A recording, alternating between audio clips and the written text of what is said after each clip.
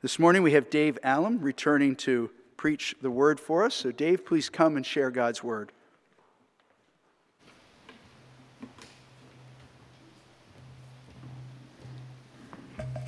Good morning once again. I'm always impressed with how many sermons have already preceded the sermon. I mean, these kids down here were preaching the sermon. The music was preaching a sermon. And so this is, I guess, the third or fourth sermon you may hear this morning. For those of you who don't know, my name is Dave Allem. I was a pastor and a church planter for 20 years. And God called me into teaching public high school math. And I also did about 20 years of that and 20 years of high school football coaching. And it was awesome. Retired from that about 4 years ago and moved up into the task of teaching middle school math kids. So that's how I'm going to be ending my career of teaching. So now for those of you who are quick with math, you're probably adding up some of those numbers already, and you realize that I'm getting up there in years, right? Well, my birthday is in a few days. I'll be celebrating my 63rd birthday, and the kids at school tend to make a big deal about that, especially middle school kids. And I remember on my 50th birthday, one of my middle school kids wrote in a card something very sweet. Mr. Allem, you don't look anything like 50. You look more like a hard 35. To this day, I don't know what that meant, but I think it was a compliment. I'm taking it as a compliment anyway. But so I've celebrated 62 birthdays and 62 Christmases. And I'm sure I've read the Christmas story from the Bible close to 1,000 times, maybe even more. And some of you have read the story of the birth of our Messiah maybe 10,000 times. So we're pretty familiar with that wonderful story, and we heard portions of it read even this morning. But I got to tell you, I still have a lot of questions about that first Christmas. I wonder about a lot of things. And so the original title of my message this morning was The 25 I Wonders of Christmas. But since I don't want to keep you till Christmas, I'll just give you the top 5, okay? 5 questions that I have about Christmas. So let's pray and ask the Holy Spirit to open our eyes. Dear Spirit, who is present in every believer and who is here, resident in this building and in our time together, we ask that you would touch our hearts and certainly open our eyes. Spur us on to love and good deeds because of our connection, our relationship, and encounter with Jesus this morning, we pray. In the name of Christ, amen.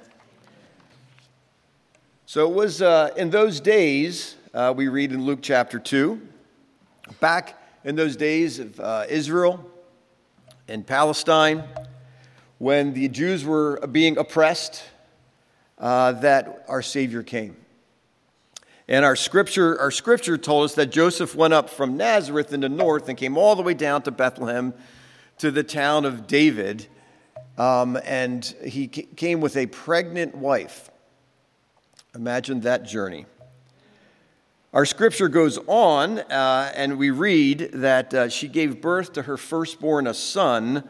She wrapped him in swaddling clothes or in cloths and placed him in a food trough or in a manger because there was no room for them in the inn. And the Hagar daughter up front here told us about the shepherds and the wonderful experience that they had. That an angel appeared to them, and the angel said, "Do not be afraid. I bring you good news that will cause great joy for all people. Today in the town of David, a Savior has been born to you. He's the Messiah, the Lord.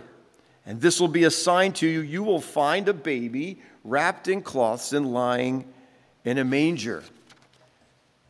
We read on in verse 13 of Luke chapter 2, "Suddenly a great company of the heavenly host appeared with the angel, praising God and saying, 'Glory to God in the highest heaven, and on earth peace to those on whom his favor rests.' And when the angels had left them and gone into heaven, the shepherds said to one another, Let's go to Bethlehem and see this thing that has happened, which the Lord has told us about. And so they hurried off, and they found Mary and Joseph and the baby who was lying in the manger. And when they had seen him, they spread the word concerning what had been told them about this child.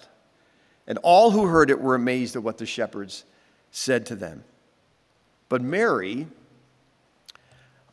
treasured up all these things and pondered them in her heart. The shepherds returned, glorifying and praising God for all the things they had heard and seen, which were just as they had been told. What an amazing evening. What an incredible night. One of my first questions, one of my first wonders is this. If the first advent of Christ happened today, instead of 2,000 years ago, what would it be like? I wonder. His parents would still be in high school. They'd arrived to town in a beat-up Datsun, not a donkey. Every Best Western and Quality Inn would be flashing no vacancy signs. They knew no one.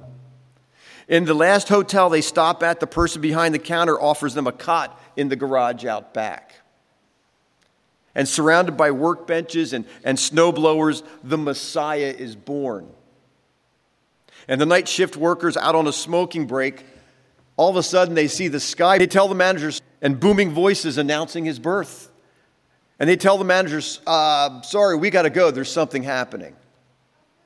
That's what it must have been like. Can you sense a little more how unusual this entrance was for the King of Kings in the tiny little town of Bethlehem?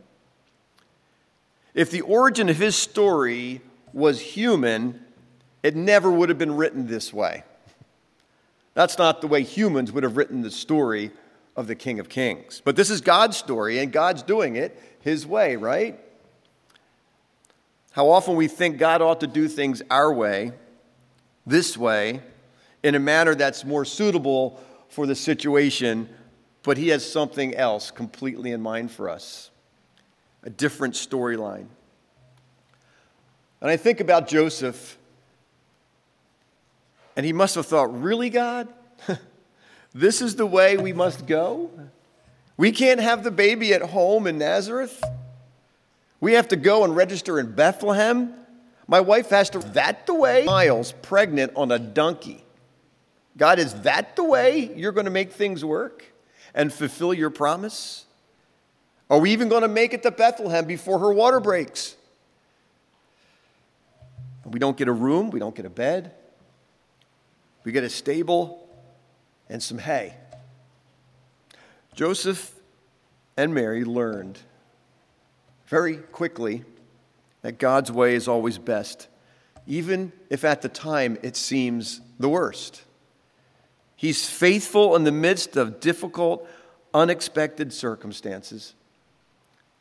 And look at Mary's first response to the news that she would be carrying the Messiah.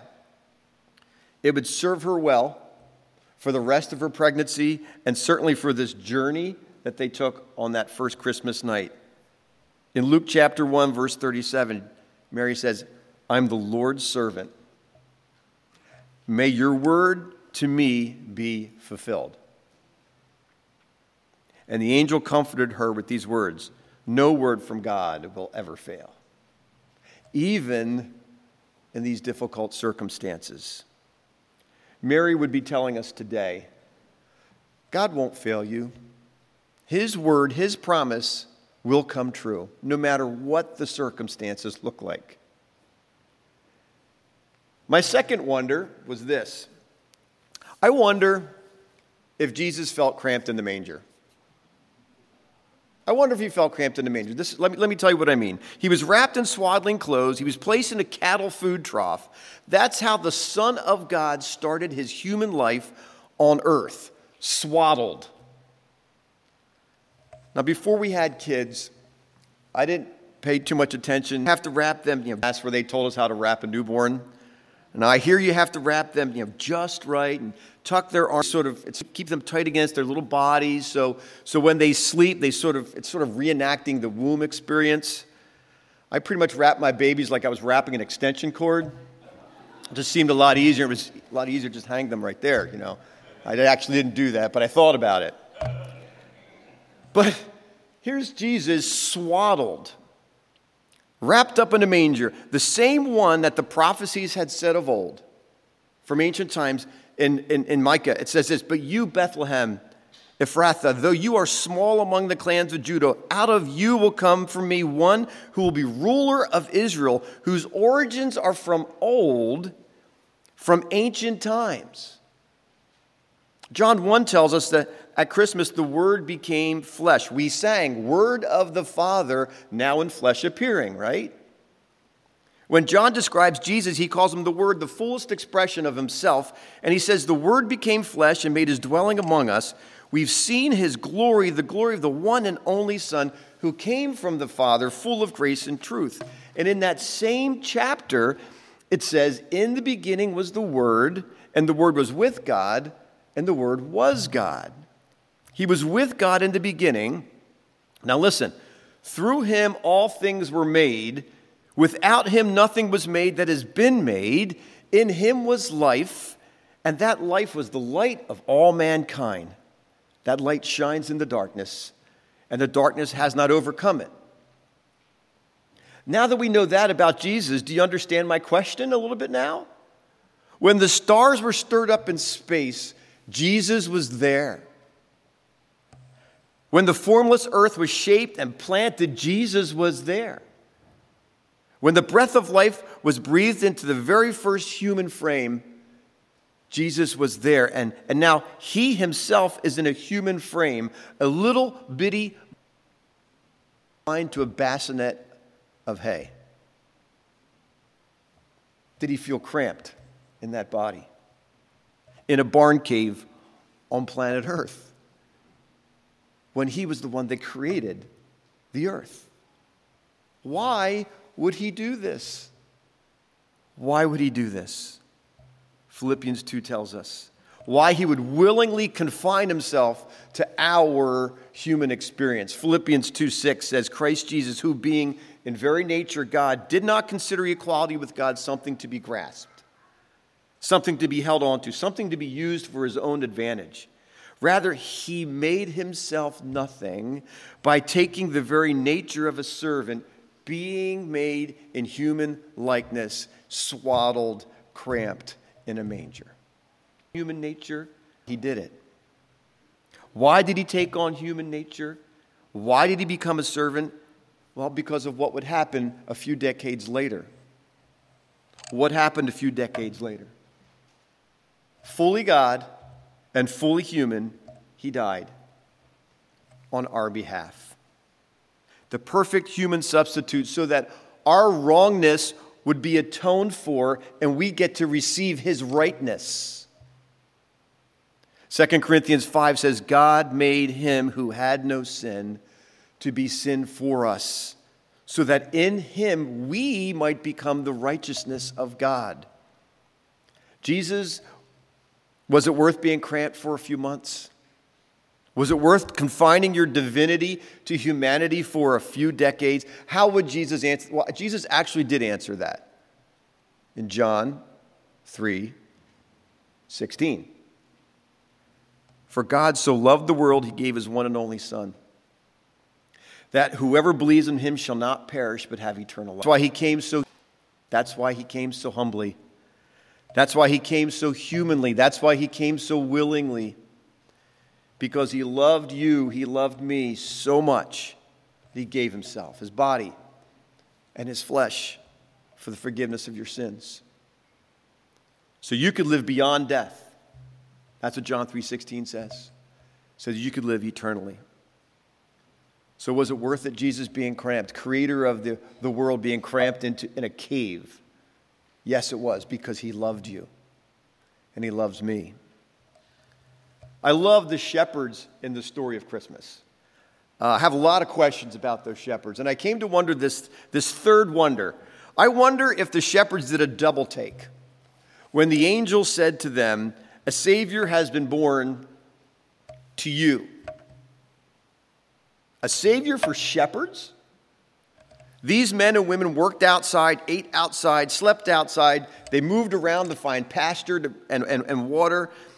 Some may have had their own sheep, but most likely they were hired to take care of other people's assets. They weren't wealthy. They didn't move in popular circles. But the angel said the Savior was born to them. Today in the town of David, a Savior's been born to you. A Savior's been born to you guys, to you ladies, out here in the field with the smelly sheep. And so for them, standing alongside their fear of this lightning bright figure was the astonishment that the Messiah came for them. You'd expect God's Son would arrive for the religious people. You know, the ones who went to synagogue every week. You'd expect God's Son to come and solve big problems and be involved in world peace, but the way he is someday, but not on his first advent. But the angel said to the shepherds, he's here for you. You sleep with the sheep marginal people. He came for you. God didn't ignore them. He saw the shepherds and came right up close and personal to them with this incredible, wonderful, life-changing announcement. See, God sees the marginalized, the unpopular, the ones scraping to get by, the non-religious. God sees you, religious or not, attender or not, believer or not. He arrived for you. That's what the shepherds were telling everybody later that evening. He's here for you. A Savior's been born for you. The shepherds would tell you it's true. For you, but also for you individually. Heaven's brightest came to meet and speak with the earth's lowest. And that means there's love and there's hope. There's eternal life for everybody in between. My third wonder. Now, my fourth wonder, before I get to my fourth wonder, you've been going around this week, I've been going around for a couple weeks, wishing people a Merry Christmas, a Happy Holidays, but I know someone who thinks that the birth of Christ was anything but merry or happy. And so my fourth wonder is this. I wonder what Satan was thinking on the night of Christmas. I'm sorry you're getting a little input into a visual of where my brain goes, but I wonder what Satan was thinking. Years ago, when he deceived our first parents in the Garden of Eden, God pronounced something on him. In Genesis chapter 3, he says, the one who is coming will crush your head. Although you'll strike his heel, he'll crush your head. So when the angels announced Christ's birth, you know what else they were announcing? Satan's head crusher. A few months after Christmas, our enemy inflamed King Herod with fear and anger. Herod was the one who ordered all the boys 2 years old and younger to be killed in his jurisdiction, which included Bethlehem, because he had heard of this child king and he wanted no competitors to the throne. It was in the desert that Satan tempted Jesus to take shortcuts and tempted him to doubt his Father. It was in the Garden of Gethsemane that he tried to get him to give up on his mission. But Jesus stayed true to his Father. He stayed true to his mission.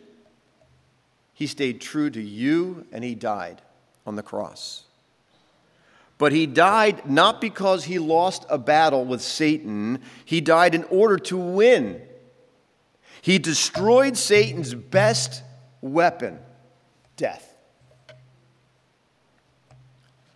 We read, God made you alive with Christ. When you're with Christ, you are alive.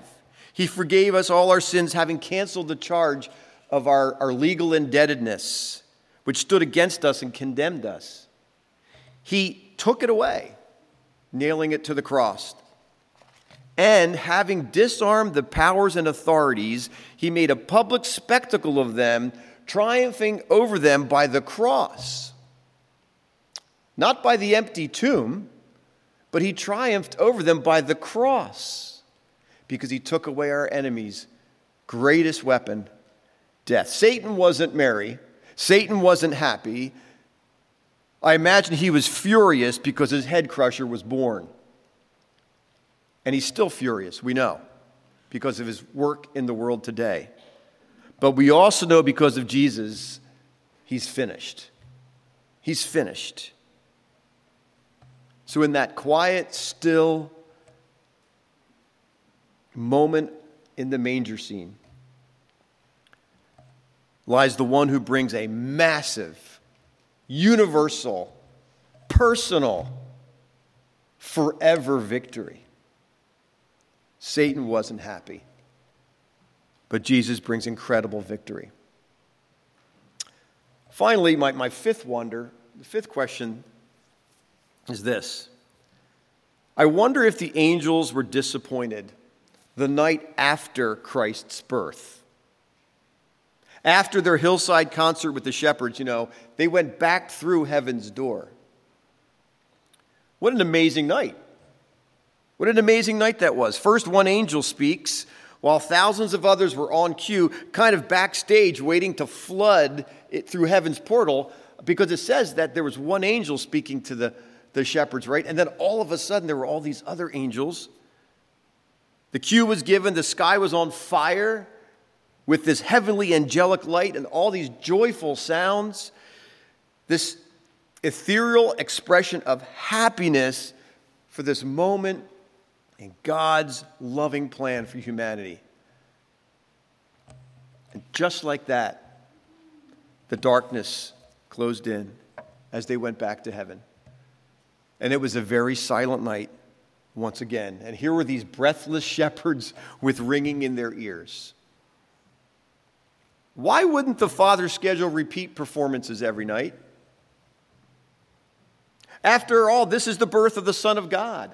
Do angels think this way? I'm not sure, but I do know the Apostle Peter tells us that the angels don't know everything the Father is doing, but they do wonder. Because we read in 1 Peter 1, it was revealed to the prophets that they were not serving themselves, but you, when they spoke of the things that have now been told you by those who have preached the gospel to you by the Holy Spirit sent from heaven. Look at this. Even angels long to look into these things. So angels long, they wonder, they try to understand and comprehend the magnitude and the wonder of the good news. So why not more nightly celebrations? This is an amazing event. Well, Jesus' purpose on his first advent was to be the humble servant, the loving healer, not a political revolutionary, not a conquering political king, not on his first advent. To save humanity, he not power, not recognition, not power, not position. He's after our hearts. And we know the angels, though, are still celebrating, just not nightly in the skies over Bethlehem. They celebrate daily. Do you know that? This is what I mean. Jesus tells a story about the lost and found. He tells about a shepherd who finds a lost lamb, a widow who finds a lost coin, and a father who welcomes back a lost son. And in each case, there's an invitation to celebrate, for what was lost is now found. And we read this truth in Luke 15:10. Jesus said, in the same way, I tell you, there is rejoicing in the presence of the angels of God over one sinner who repents. Yes, that was an amazing angelic concert on Christmas night. And there'll be more concerts in the future. Read the book of Revelation. But there are daily concerts among the angels. Every time one person turns around from going their own way, trying to find peace their own way, trying to erase their shame their own way, and that person turns around and says, God, I'm done. I'm lost. Rescue me. Find me. And when that happens, there's a concert in heaven. The angels are performing. They're glorifying God. And I need to stop and ask to those who are here, those who are online. I mean, if that's you today, you've been working real hard at trying to find peace your way, trying to find a way to erase the shame or erase the frustration your way. It's time to turn to God's way. And that way is following Jesus, who said, I am the way, the truth, and the life. And if that's you this morning, I'm telling you, there's a concert scheduled for you today if you turn and you are found by Jesus. The angels still sing, and they'll sing for you when you turn and you let Jesus find you and let him lead you in the way of his peace. So in closing, the next time that you say Merry Christmas, try to remember why it's merry, why there is such joy. The reason it is merry and joyful is because God came near. The Word became flesh. And so this season, let us stand in existence, wonder that Jesus, the one who spoke into existence the creation, chose to do that willingly in a cradle, and he chose to do that in order that you and I could experience a new birth, a new life, a new purpose through his death and his resurrection. And my prayer for you this morning is that you'll know, like Mary, that his word never fails. He's faithful to his word no matter what crazy situation you're in right now. And like the shepherds, he loves you, specifically you. He came for you, and the good news is for you, no matter what your background, no matter what your mistakes.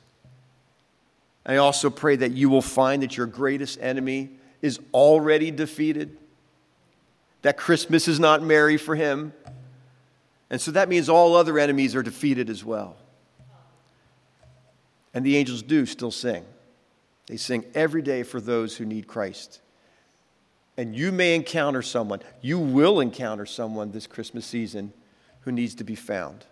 Will you be listening? Will you be ready to share? Let's pray. Father, what a great God you are. You loved us so much you sent your Son. And for many here who have heard, like I have heard, the Christmas story many times,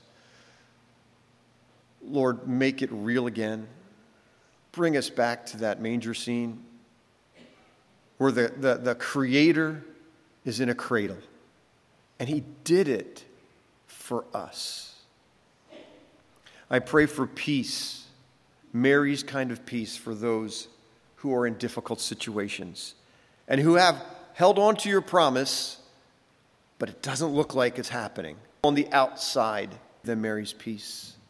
And for those who feel on the outside, would you give them the love that the shepherds received because the Savior was born to even them? And Lord, for those who are experiencing the battle of the enemy, in whatever shape, form, or size that battle appears, tell them today that his head was crushed on Christmas morn, and that they have all the power of our Savior, and every enemy has been defeated. And help them to move on in the power of the Spirit. And Lord, for those who may be sitting here or may be hearing this message, who are saying, I need to be found, I am lost, Lord, in their lips so that they can say, Jesus, find me now. And Lord, we will rejoice with the heavens and the angels in heaven who will rejoice at their being found in Jesus. We love you. We are grateful for the season. And we worship you, Jesus. In your name we pray. Amen.